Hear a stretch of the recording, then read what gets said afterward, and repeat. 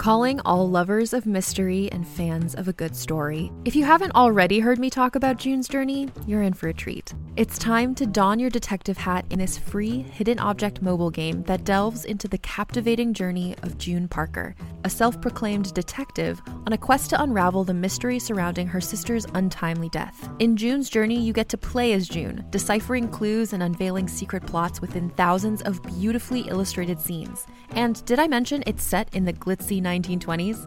New chapters are added weekly, so you will never run out of new thrills to uncover, and you can also personalize and decorate your very own Orchid Island where the story takes place.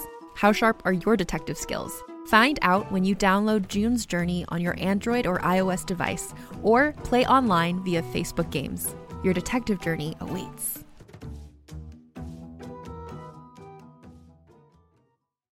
Every 5 minutes, someone dies while waiting for a compatible donor heart, liver, or kidney. On a remote island in Lake Superior, a team of geneticists strive to engineer an animal with human-compatible organs, thereby saving millions of lives. But these ancestors are not the docile herd animals they envision. Instead, the project spawns something big, something evil, something hungry. Ancestor by #1 New York Times bestselling novelist Scott Sigler is available for free on Apple Podcasts, Spotify, or wherever you get your podcasts.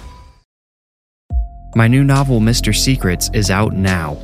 I'm very happy with how this book turned out. If you're a fan of The Warning Woods, I think you will love it. You can order a paperback, hardcover, or ebook through Amazon, and soon there will be an audiobook available on Audible and iTunes as well. Order soon to get your copy in time for some Halloween reading. Again, it's called Mr. Secrets, and it's available through Amazon. I'll put a link in the show notes. All right, enjoy the show. Welcome, friend. Follow me. We're going somewhere dark, somewhere dangerous. Most people would never dare enter the place we are going. There's no telling what horrors we'll find, what terrors we'll uncover. Don't say I didn't warn you. We might discover terrible monsters lurking there. Be careful, they could follow you out. Or maybe they're already inside you. Are you afraid? Good. Now you are ready to enter the Warning Woods. I believe my dad found the Cott house in 2020, but we didn't move in until February of 2021. I guess it needed some repairs before we could live there. I don't know. I don't really remember much. The new house was only about a half a mile from our old one. It was a lot bigger though, and was constructed with abnormal architecture that fascinated me. Our old house had been a plain old suburban cookie-cutter house on a nondescript cul-de-sac. My family had been happy there, at least as happy as any ordinary family ever was. But when my dad got tenure at ISU, he floated the idea of making a change. My sister and I were indifferent, but my mom got excited at the prospect of a new house. She's an interior decorator, so, she spent a lot of time making other people's homes perfect. I guess she wanted to spend some of that time and talent on herself for a change. Our new house was positioned in the middle of a curve in the road, so the nearest houses were kind of spread out at angles. It had a wide front yard that went straight up to the street. Most of the yard was pinned with old oaks, but a nice open patch had been cleared right around the house. The backyard, if you want to call it that, was just a muddy slope. The house had been built right on top of a small valley. The trees growing up from the slope were all sort of bent and misshapen, probably due to the subtle adjustments they'd had to make as the slope shifted through the years. I asked my dad once if that concerned him at all. He said, "Son, this house is nearly as old as some of those trees, and it hasn't moved an inch in that time. They built the foundation right into the hill. The house won't go anywhere." The house itself had a log cabin aesthetic in the front, sort of like a lodge at a scout camp. It looked like it belonged amongst those old trees, like it had always been there, or maybe like the woods had saved a spot for it throughout the centuries before its construction. The cabin look was just a mask, though. If you walked around the back, the entire vibe shifted to straight-up futuristic. The majority of the house was constructed from what can only be described as concrete blocks, giant cubes that had been pushed and stacked together, then hollowed out to create rooms and hallways. I know that's not actually how they built the house, but it's just what it looked like. I loved it. The house was just different, like me. It was unconventional, but not ugly. It was precarious, but safe. Standing outside it, I could imagine a whole future in that house. Someday my parents would pass on and leave it to me. I would live there with my girlfriend, although we'd probably be married if she was into that, and I'd work on my art. The house looked like the kind of place a reclusive artist would live. It was inspiring. But then I went inside. Whether due to the trees, the concrete, the position in the valley, or a combination of all these factors, the house was always dark inside. White fluorescent bulbs had been installed in all the fixtures before we moved in, and they helped, but they also gave off a sterile sort of vibe. They made the house feel like a morgue. But when we replaced the white bulbs with more standard yellow ones, the shadows all got a little darker, and the mood became more, well, moody. My parents didn't seem bothered by the darkness, but my sister Scarlett certainly did. One Saturday afternoon, while my parents were at the country club, Scarlett came out of her room and approached me. She was, it was a little over a year ago, 18, just getting ready to graduate high school. Anyway, she came out of her room and found me in mine. She asked, "Does the sun ever come through your bedroom window?" I thought about it and said, "No, but that makes sense." "Why?" she asked. "Well, our windows both face south and both look out into the woods. The sun goes from east to west, so it never shines directly in, and the trees block out most of the light coming from above the house, even without leaves. So yeah, it makes sense. It'll probably get even darker in the spring." "It's already too dark," she said bluntly. "Doesn't it bother you? Like, how do you draw in here without any light?" I looked at her disdainfully. She drew back a little abashed. I said, "I turn on the light," and pointed to the fixture in my ceiling. Then I pointed to the lamp on my desk, which was illuminating a blank page in front of me. Scarlett searched my room with her eyes. She scanned every wall, each corner, taking it all in. She pulled her jaw to one side, her tight lips turning white, and put her hands on her hips. "My room never gets this bright," she said, "even with the lights on." "Scar, that doesn't make any sense," I replied. "We have the same lights. All the light bulbs came from the same box." "Maybe I got a faulty one," she said. "Well, why don't you go get some more?" I suggested, mostly just to get her out of my room so I could work. "Yeah, I'll try that," Scarlett said, finally turning around. But she stopped in the doorway. "Come with me?" she asked. "Why?" I asked back. "Because I want someone else to see this. Like, if the new bulbs don't fix it, I want you to see what I mean about my room. It's like I put on invisible sunglasses every time I go in there, or like it has a high contrast filter." "I hate to tell you this, but the real world doesn't have filters," I said. Scarlett groaned. "You know what I mean, you turd. Just come with me, you'll see." Now I'll admit I only went with Scarlett that afternoon because I wanted to gloat. I wanted to call out her paranoia, then get back to my art unbothered. I told her to go get the box of light bulbs from the closet outside of the kitchen while I went to check out her room for myself. Our rooms were side by side, but in different blocks. There was open air between them where they jutted out from the back of the house. The hallway was lined with a huge window looking out over the valley into the trees. You could actually see the outer walls of both of our rooms protruding on either side of the glass. I opened Scarlett's bedroom door and peered in. With the lights off, it didn't look any dimmer than my room. As I had explained to her, the sun was blocked from her southern window by the trees. I flipped on her light switch. The 2 bulbs in the ceiling fixture flickered on, and a third in her corner lamp lit up as well.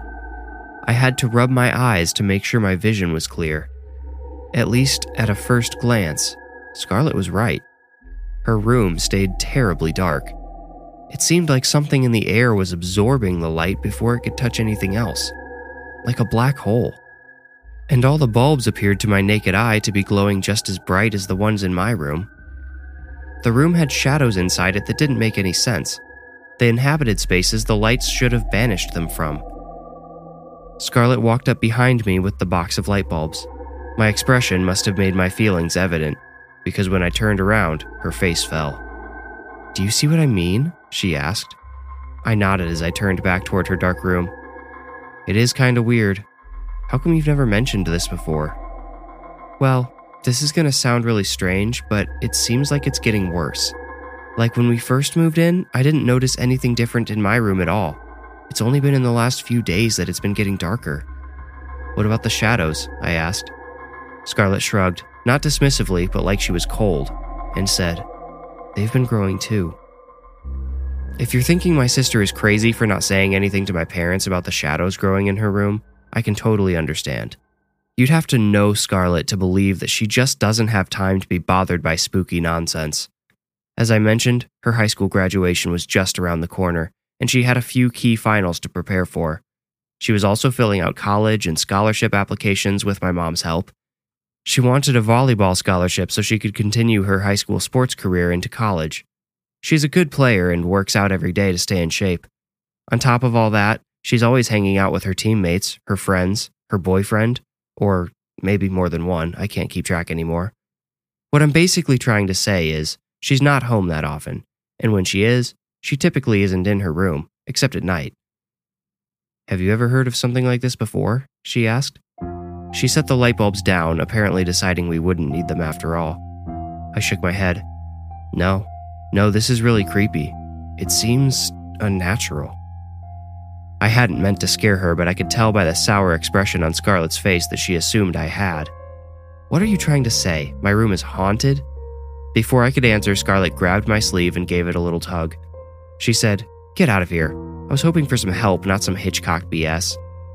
I stammered an apology and tried to explain that the words had just come out wrong, but Scarlett shoved the box of light bulbs in my arms and shut herself in her room. I guess she wasn't too scared of the growing shadows. Me? I wouldn't have admitted it to Scarlett at the time, but I was terrified of them. It's silly, I know, to be scared of shadows. I mean, I was 16, not 6. But despite my desire for answers, the room made my skin crawl and triggered instincts I didn't know I had. Survival instincts that pounded in my head like war drums. My hand hovered over Scarlett's doorknob for a few seconds before I pulled it back. I thought it best not to upset her anymore. Scarlett and I left each other alone for a few days.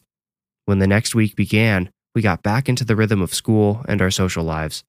My socializing being mostly done online, I found myself home alone quite a bit. Between games with my friends, I would get up to grab a snack, go to the bathroom, and would occasionally peek into Scarlett's room. The shadows were always there. It could be a bright, sunny day.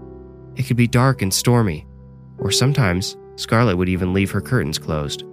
But the shadows remained in the corners and on the ceiling as if they had been spray painted there.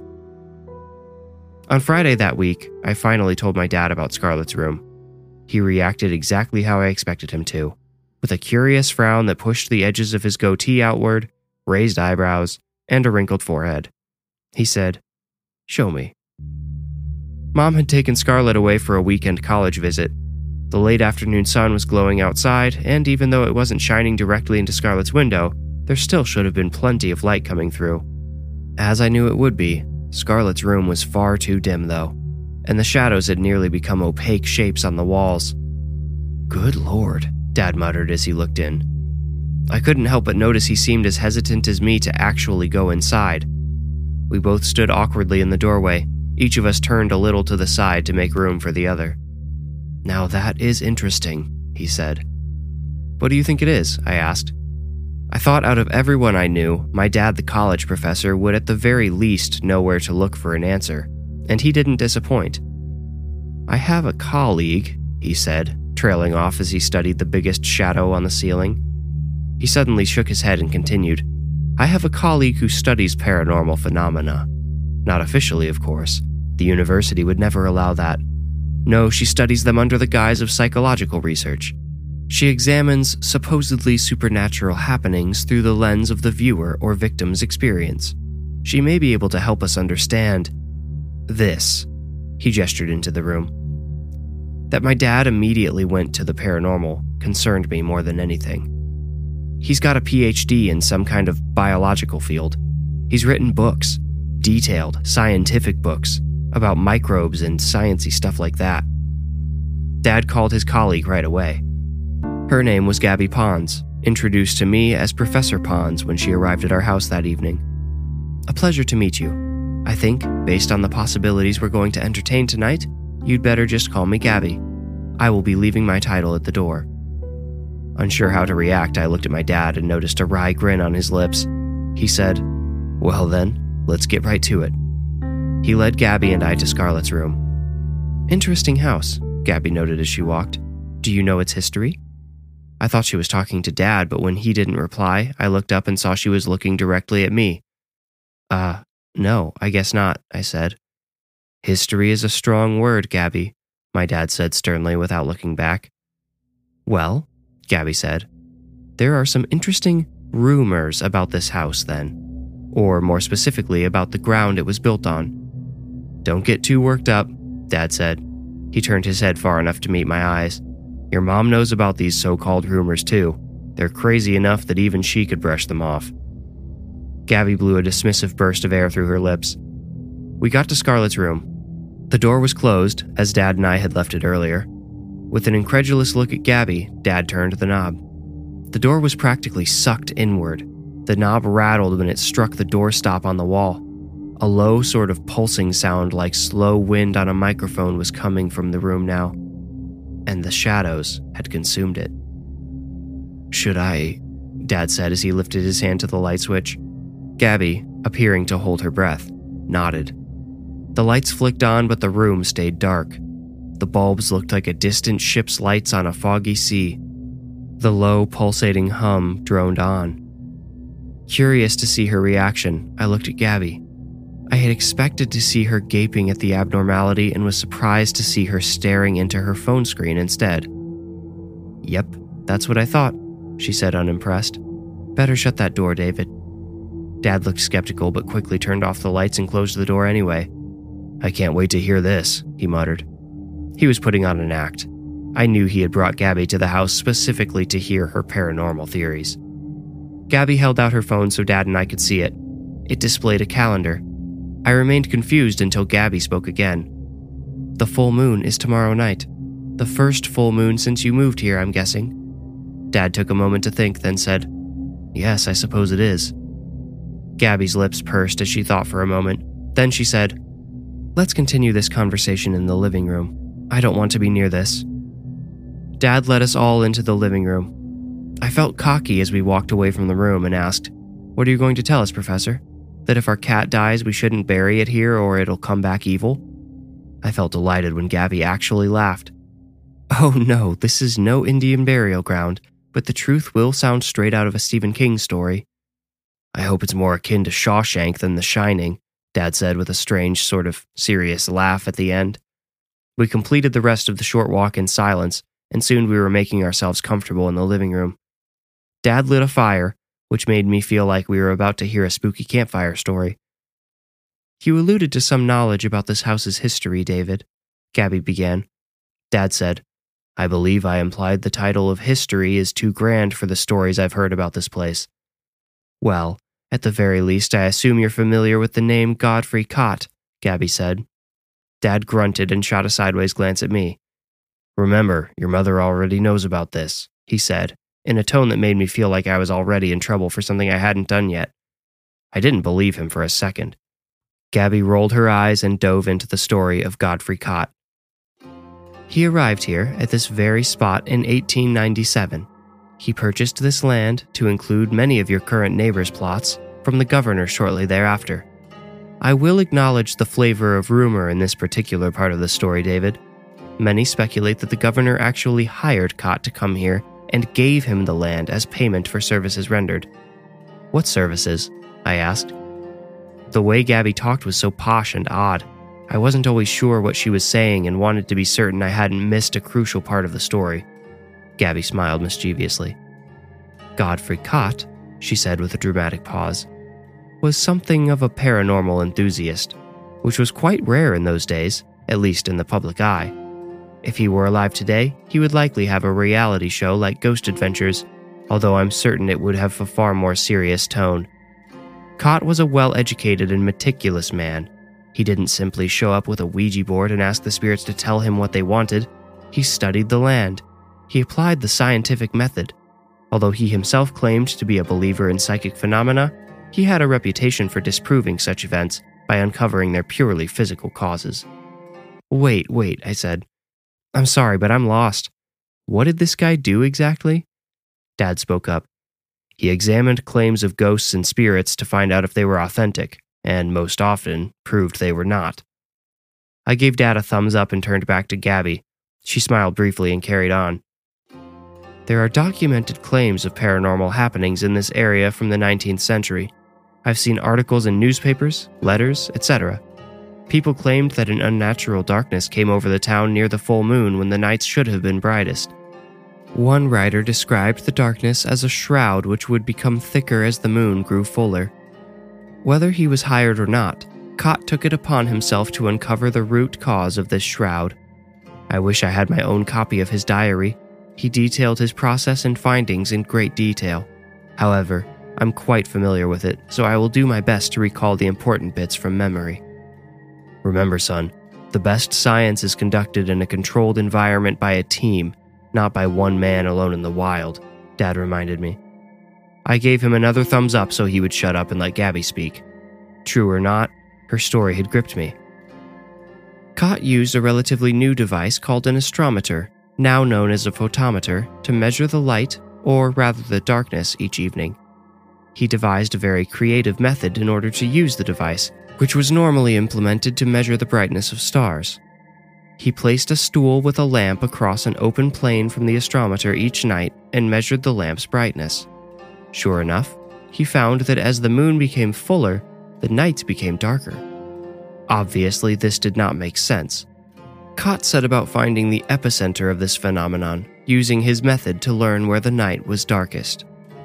Let me guess, I said, unable to help myself. He found it and built a house on it. This house.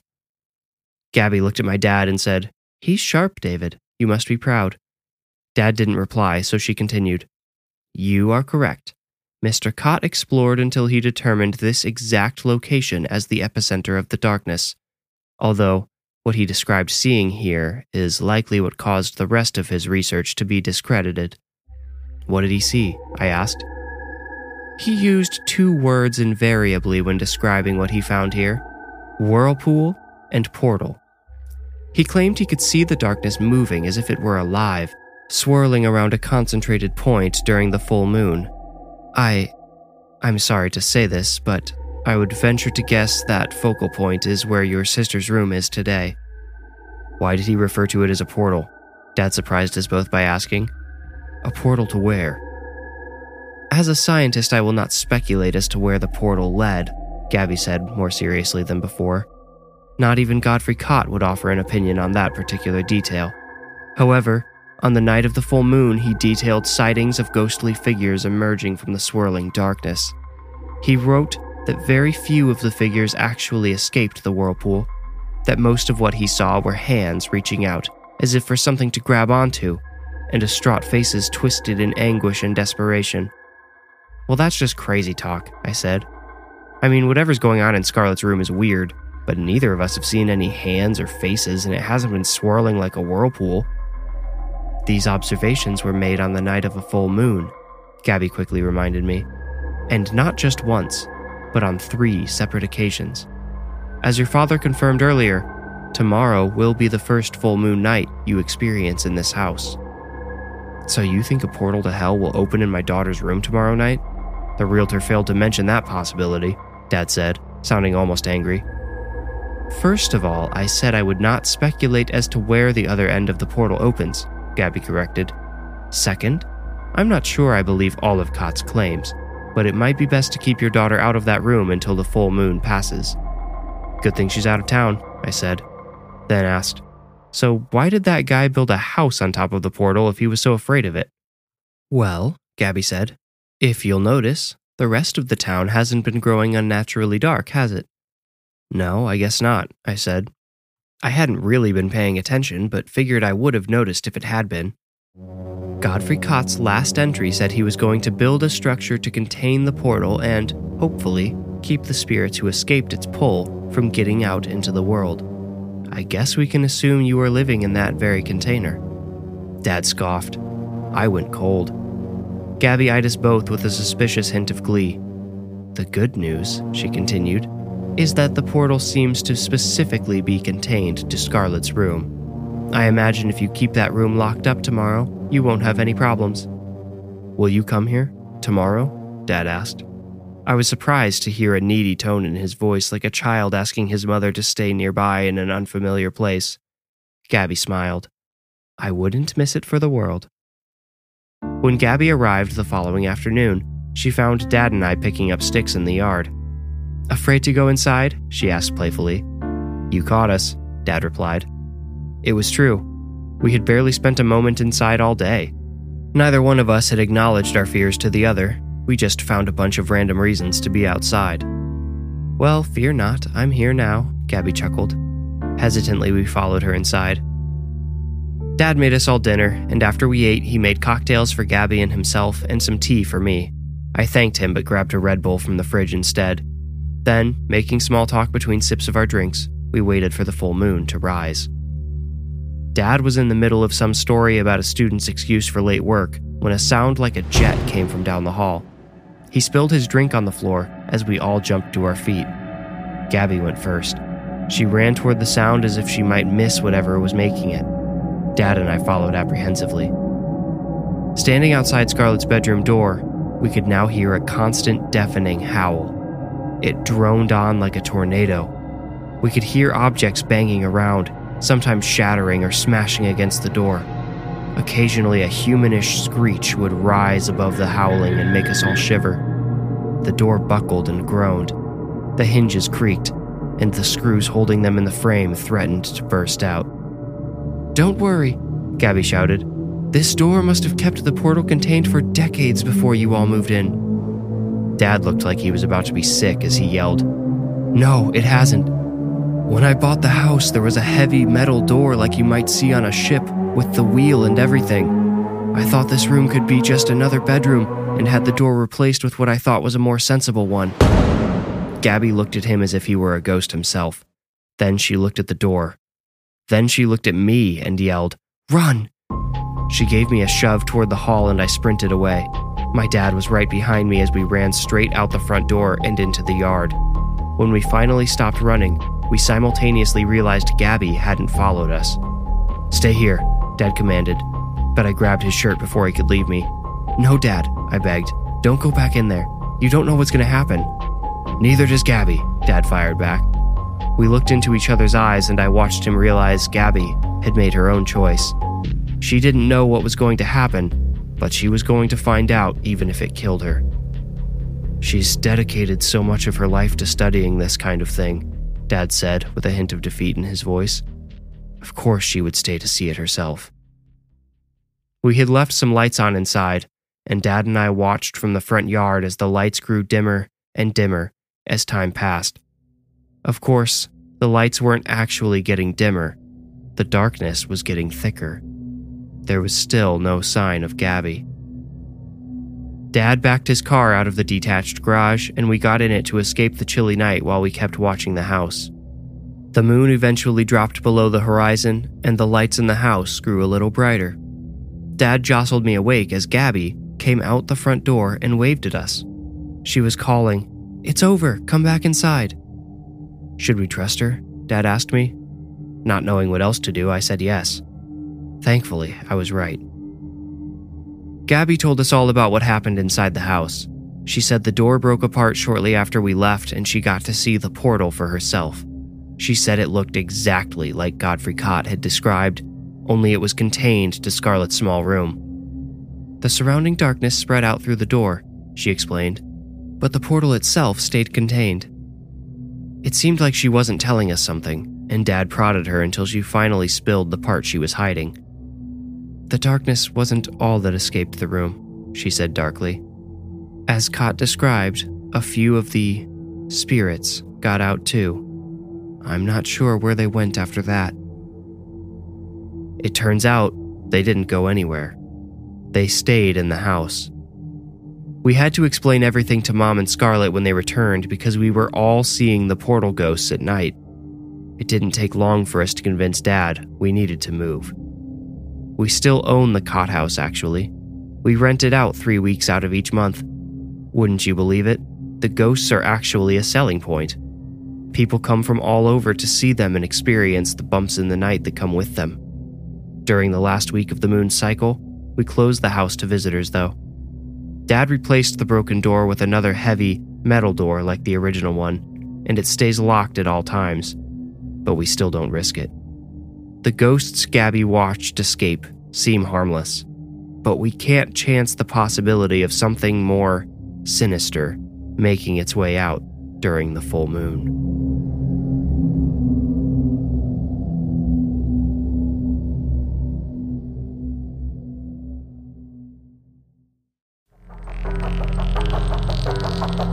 You made it out. Congratulations. If you enjoyed the story, please rate and review this podcast wherever you like to listen. Reviews are the best way to support the podcast and help it grow. You can also become a patron at patreon.com/thewarningwoods. If you want more creepy content, including the images that accompany each story, follow me on Instagram at thewarningwoods. If you feel ready, meet me here next week for another journey into the Warning Woods. Thank you for listening.